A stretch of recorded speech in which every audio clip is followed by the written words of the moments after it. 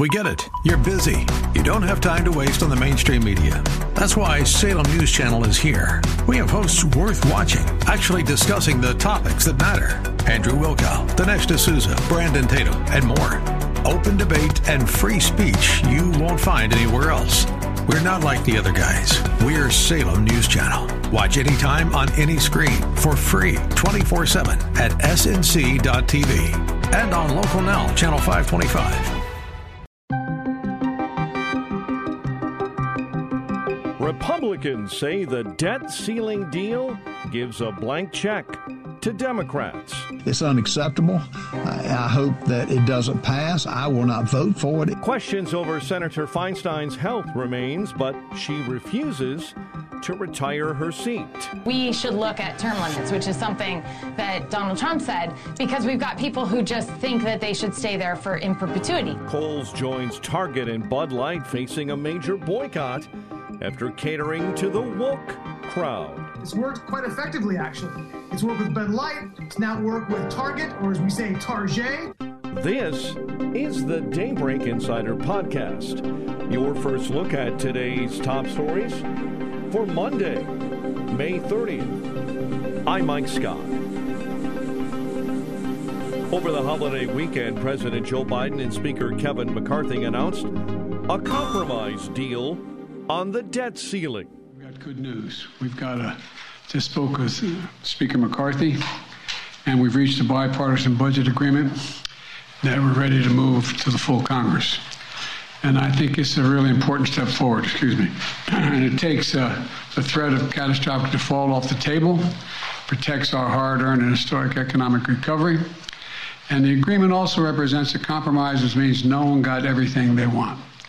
But that's the responsibility of governing. Speaker McCarthy says he's proud of the deal he was able to negotiate. We finally were able to cut spending. We're the first Congress to vote for cutting spending year over year. So you cut that back, you fully fund the veterans, you fully fund defense, but you take that non-defense spending all the way back lower than 22 levels. Now you get work requirements for TANF and SNAP, where the Democrats said that was a red line. Now you're able to reform NEPA. How frustrating we are. It's been 40 years since you could streamline it. To build a road in America takes you 7 years of review. We now limit that where it's focused, where you can only review it for 1 to 2 years. We're going to get America working again. We get the process working again, where we always have these omnibuses at the end of the year.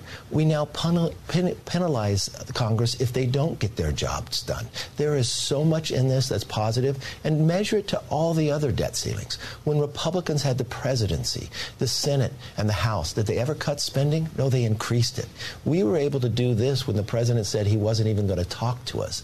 This is really a step in the right direction. It puts us a trajectory that's different. We put a statutory cap on only spending 1% for the next 6 years. So we let government grow, but at a slower rate. Now, according to what's known of the deal, it would largely freeze non-defense discretionary funding in the fiscal year that kicks off in October.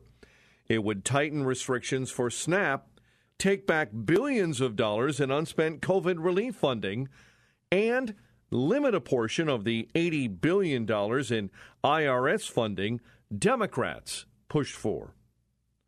Michael Schnell of The Hill explains what happens next. I think we'll have to see which is going to be a heavier lift, because obviously, as we saw, it took weeks of Kevin McCarthy pushing President Biden to the negotiating table, and then more than a week of those high-level talks between deputies of both the president and Speaker McCarthy to actually land an agreement, turn it into legislative text, and then yesterday we saw the text of that bill. So that part was a very heavy lift. That part is done. But now the whipping process begins, right? Congressional leaders actually have to get this bill over the finish line. Now, conservatives and liberals are already voicing concerns about this bill, which wasn't really a surprise, right? It's a compromise between McCarthy and Biden. So we knew both sides weren't going to get everything they wanted. So it's likely that a number of conservatives and a number of progressives will not vote for this bill. The question is, how many of those moderate lawmakers, those lawmakers who are in the middle of the ideological spectrum, will vote for this bill and actually push it over the finish line?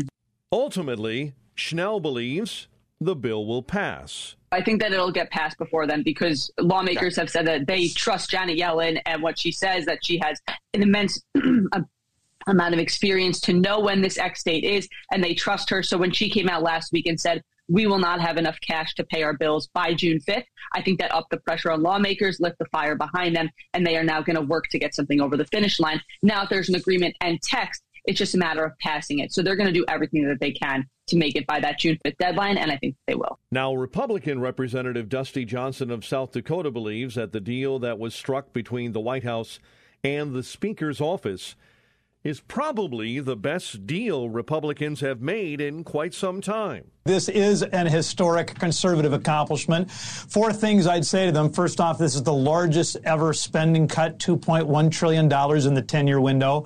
Number two, it's the largest ever clawback or rescission of funds, $29 billion of COVID funds. Number three, it's the largest improvement ever in environmental siting since the passage of NEPA in 1970. It's going to unlock American energy. And then number four, this is the largest change to welfare reform, the biggest improvement to work requirements since the 1996 Act. This is a big deal. And listen, I get it. There are always going to be members like Bob Good who I think have expectations that are detached from reality. But this is a great deal.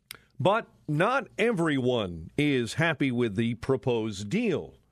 Progressive Democrat Pramila Jayapal says, in her opinion, it is a terrible deal. Terrible policy. Absolutely terrible policy. Does not reduce spending. Actually, by some estimates, creates a burden on administrative spending that is actually worse for the overall cost of a program like that. Republican Representative Michael Waltz of Florida weighs in, saying his concerns are how the deal will impact national defense. I have real concerns. I think this does a lot of good. My concerns are national security, and I think the number one job of the federal government is to keep us safe.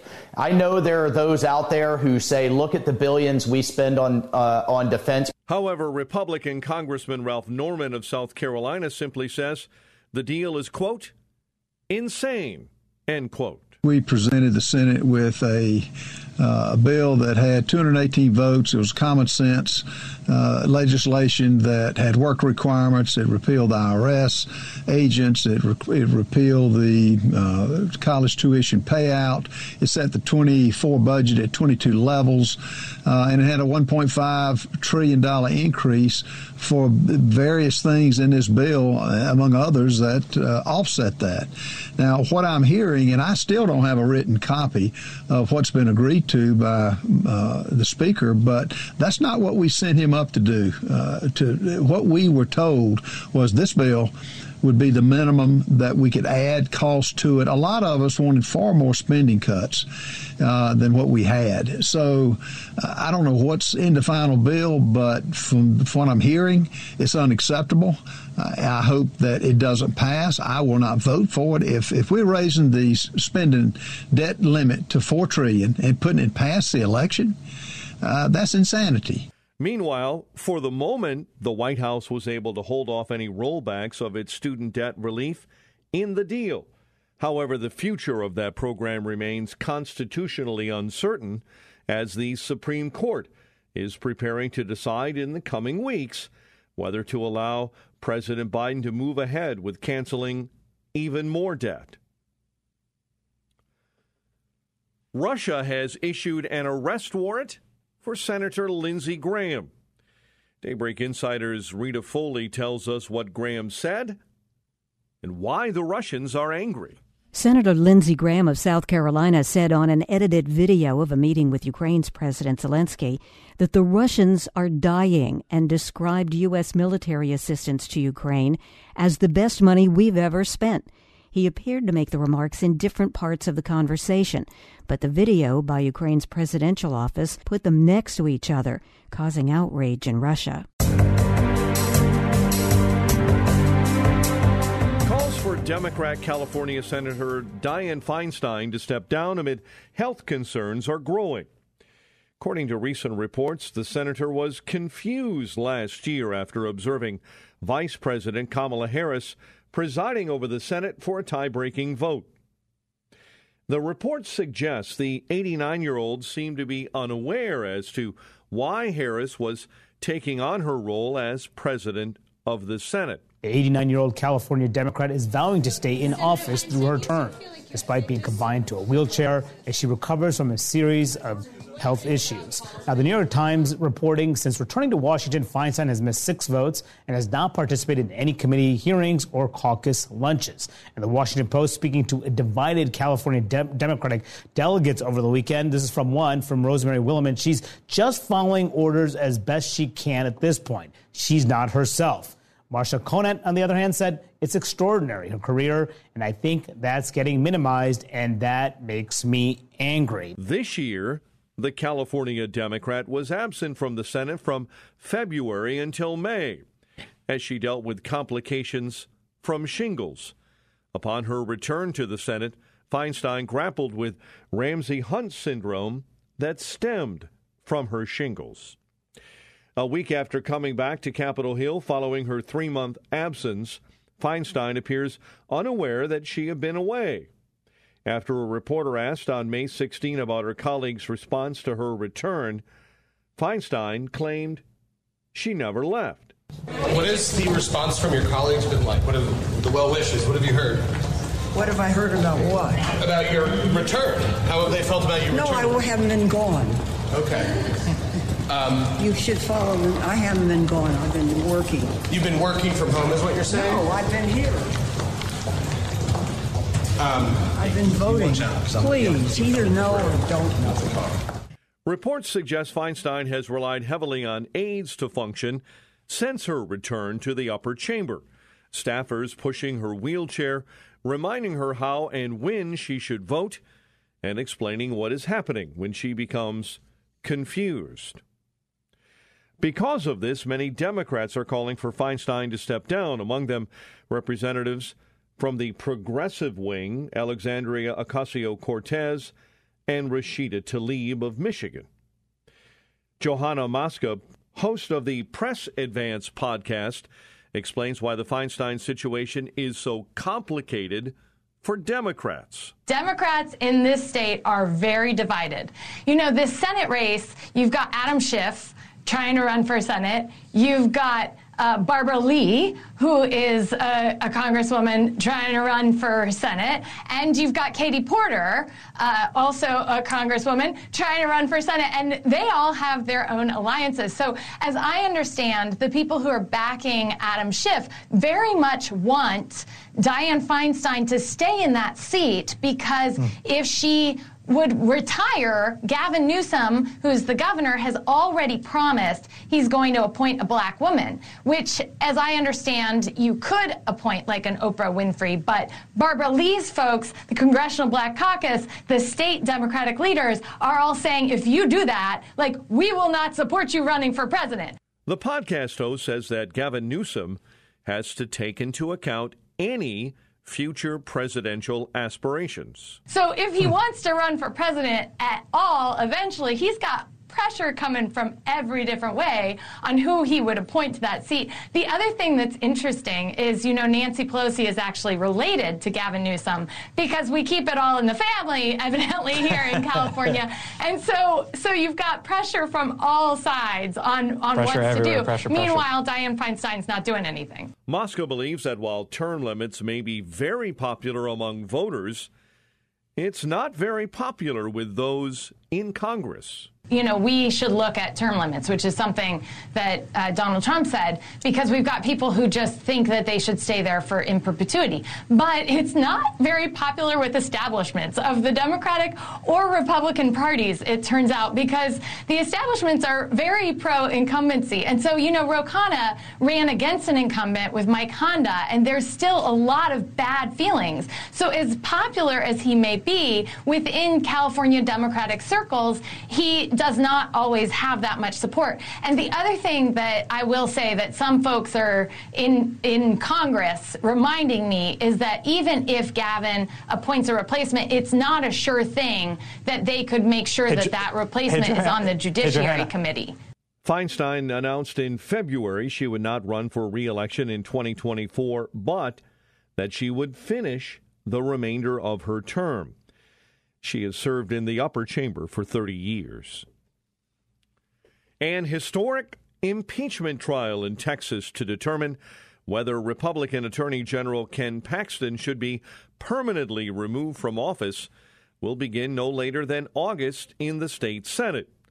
Daybreak Insider's Lisa Dwyer has the very latest on this story from the Lone Star State. The Texas Senate has unanimously adopted a measure that calls for the trial to begin not later than August 28th. Paxton was suspended from office Saturday when the GOP-controlled Texas House of Representatives overwhelmingly voted to impeach the three-term Attorney General. Paxton has been dogged by ethical and criminal accusations since taking office in 2015. He has called the House investigation that led to his impeachment corrupt. I'm Lisa Dwyer.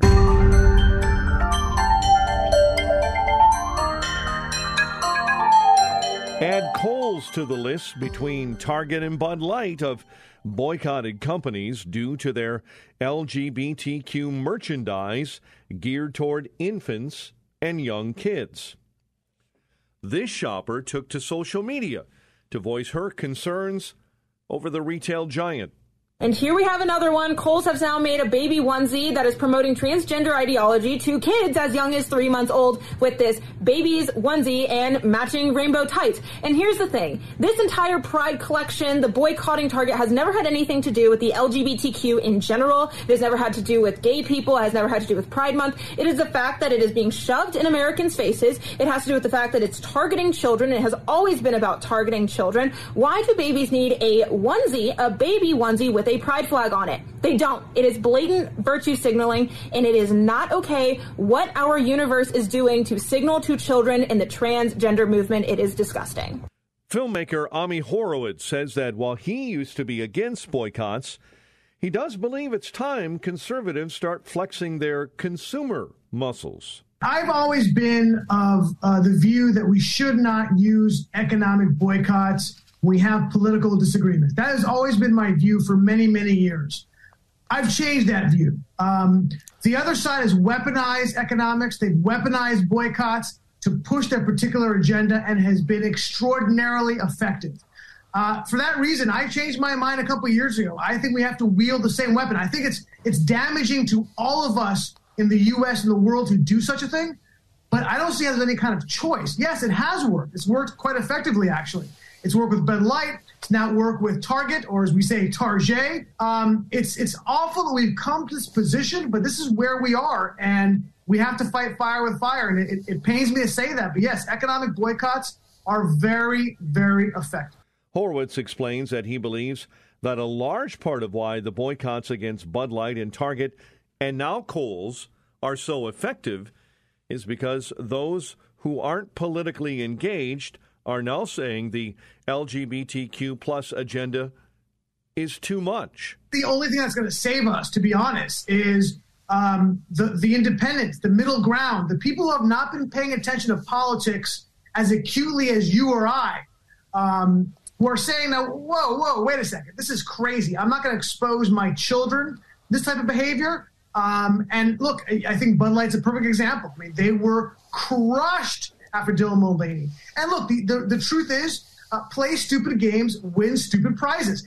Michael Seifert is the CEO of Public Square and says that his conservative consumer app, Public Square, has grown exponentially in the wake of boycotts of Target and Bud Light because people are simply looking for alternative places to shop. It's pretty exciting this week in response to the Target debacle, because parents especially are so frustrated that this major retail giant is indoctrinating the next generation away from truth and from their family's values. In response to that, we actually at Public Square have for 72 hours been ranked in the top 5 apps on the entire App Store. Not only that, we've been the number 2 shopping app on the entire App Store for this entire week, ahead of Target. Target's ranked number 12. Amazon's ranked strike number 4. So it's been pretty incredible to witness the response. We've had hundreds of thousands of new consumer members join the platform, thousands of businesses, and the communities continue to blossom. The other thing I'll say too, Will, is that people are recognizing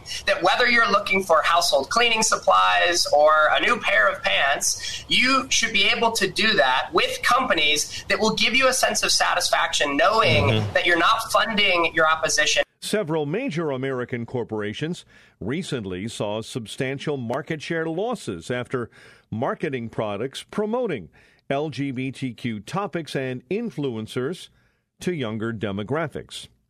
Target's market share has slipped more than 12.5% since the furor erupted, as tracked by the Dow Jones Market Data Group. That amounts to about $10 billion in market value. China's foreign minister has pressed his Dutch counterpart for access to advanced chip-making technology that has been blocked on security grounds. We get more on this from our Daybreak insider, Jeremy House. The Chinese official also warned against allowing what he said were unfounded fears of Beijing to spoil relations. Chinese frustration with curbs imposed by the Netherlands, Washington, and Japan on chip technology has added to political strains at a time when Beijing is threatening to attack Taiwan. There was no indication the Netherlands changed its restriction on the supply of lithography machines available only from a single Dutch company that etched tiny circuits on next-generation processor chips. Lack of that tool is holding back Chinese efforts to develop advanced chips. Jeremy House reporting. An Iowa apartment building that collapsed on Sunday will have to be demolished. Daybreak Insider's Mike Hempen has the very latest. Officials in Davenport say the demolition of what was once the Davenport Hotel will begin Tuesday morning. The collapse injured at least one person and displaced countless residents and business owners. It's not known why the building collapsed, but Davenport Fire Chief Michael Carlston says investigators are searching for a cause. There's been normal rental complaints, but there has been some complaints to the structure. We issued notice and orders to have those repaired. The building owner hired their own engineering firm to direct them, and the repairs needed to be made. Residents have not been allowed back inside to remove their belongings due to the building's unstable condition. I'm Mike Hempen. And finally, terrified passengers on board the cruise ship Carnival Sunshine were faced with a storm over the weekend that left lower decks flooded, downed pipes and toppled doors as the ship prepared to dock in Charleston, South Carolina on Saturday. New video just into the newsroom from a Carnival cruise that ended in chaos off the East Coast this weekend. Passengers on the Carnival Sunshine got battered by nasty weather. Take a look at the scene posted on social media as the ship waited to get back to the port in South Carolina. Travelers said they spent those 12 hours waiting to dock, getting rocked by huge waves and lashing rain the entire time. Video showed lower decks flooded when doors knocked off their hinges. So far, we haven't seen any official reports of any injuries. For this passenger, William Blackburn, his first cruising experience left much to be desired. He says while he was on deck 6, he and his family were, quote, praying we'd be okay, end quote. And went on to say that we discussed the fact that it would be very unlikely that we would survive in the water, even with life jackets, and doubted that lifeboats could be launched in the rough conditions. This passenger's experience wasn't all that different. He says that even though he and his new bride were on their honeymoon, they had to stay in their room because the rocking boat left his wife bedridden. She got really sick, and we was at sea all day, but we basically stayed in our room because she really couldn't do anything. This passenger says that the worst part of the experience was that the crew of the cruise ship weren't communicating with passengers. They left us blind, not reassuring us, what was going on, where we were heading to, what the plan was.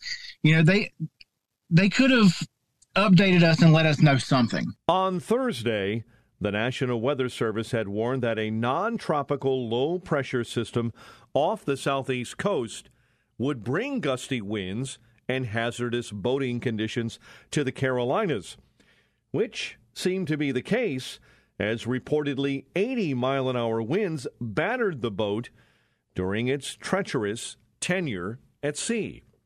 There were minor injuries reported, and one passenger said you could smell people being sick walking down the hole.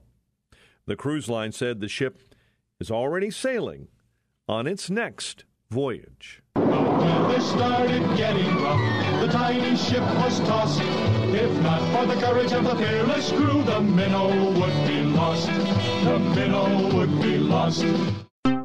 Subscribe to the Daybreak Insider podcast at Apple or Google Podcast, Spotify, or SalemPodcastNetwork.com. Get our companion Daybreak Insider newsletter each morning at DaybreakInsider.com. Ongoing coverage of breaking news and commentary at SRNnews.com and TownHall.com. Thanks for starting your day with us. I'm Mike Scott.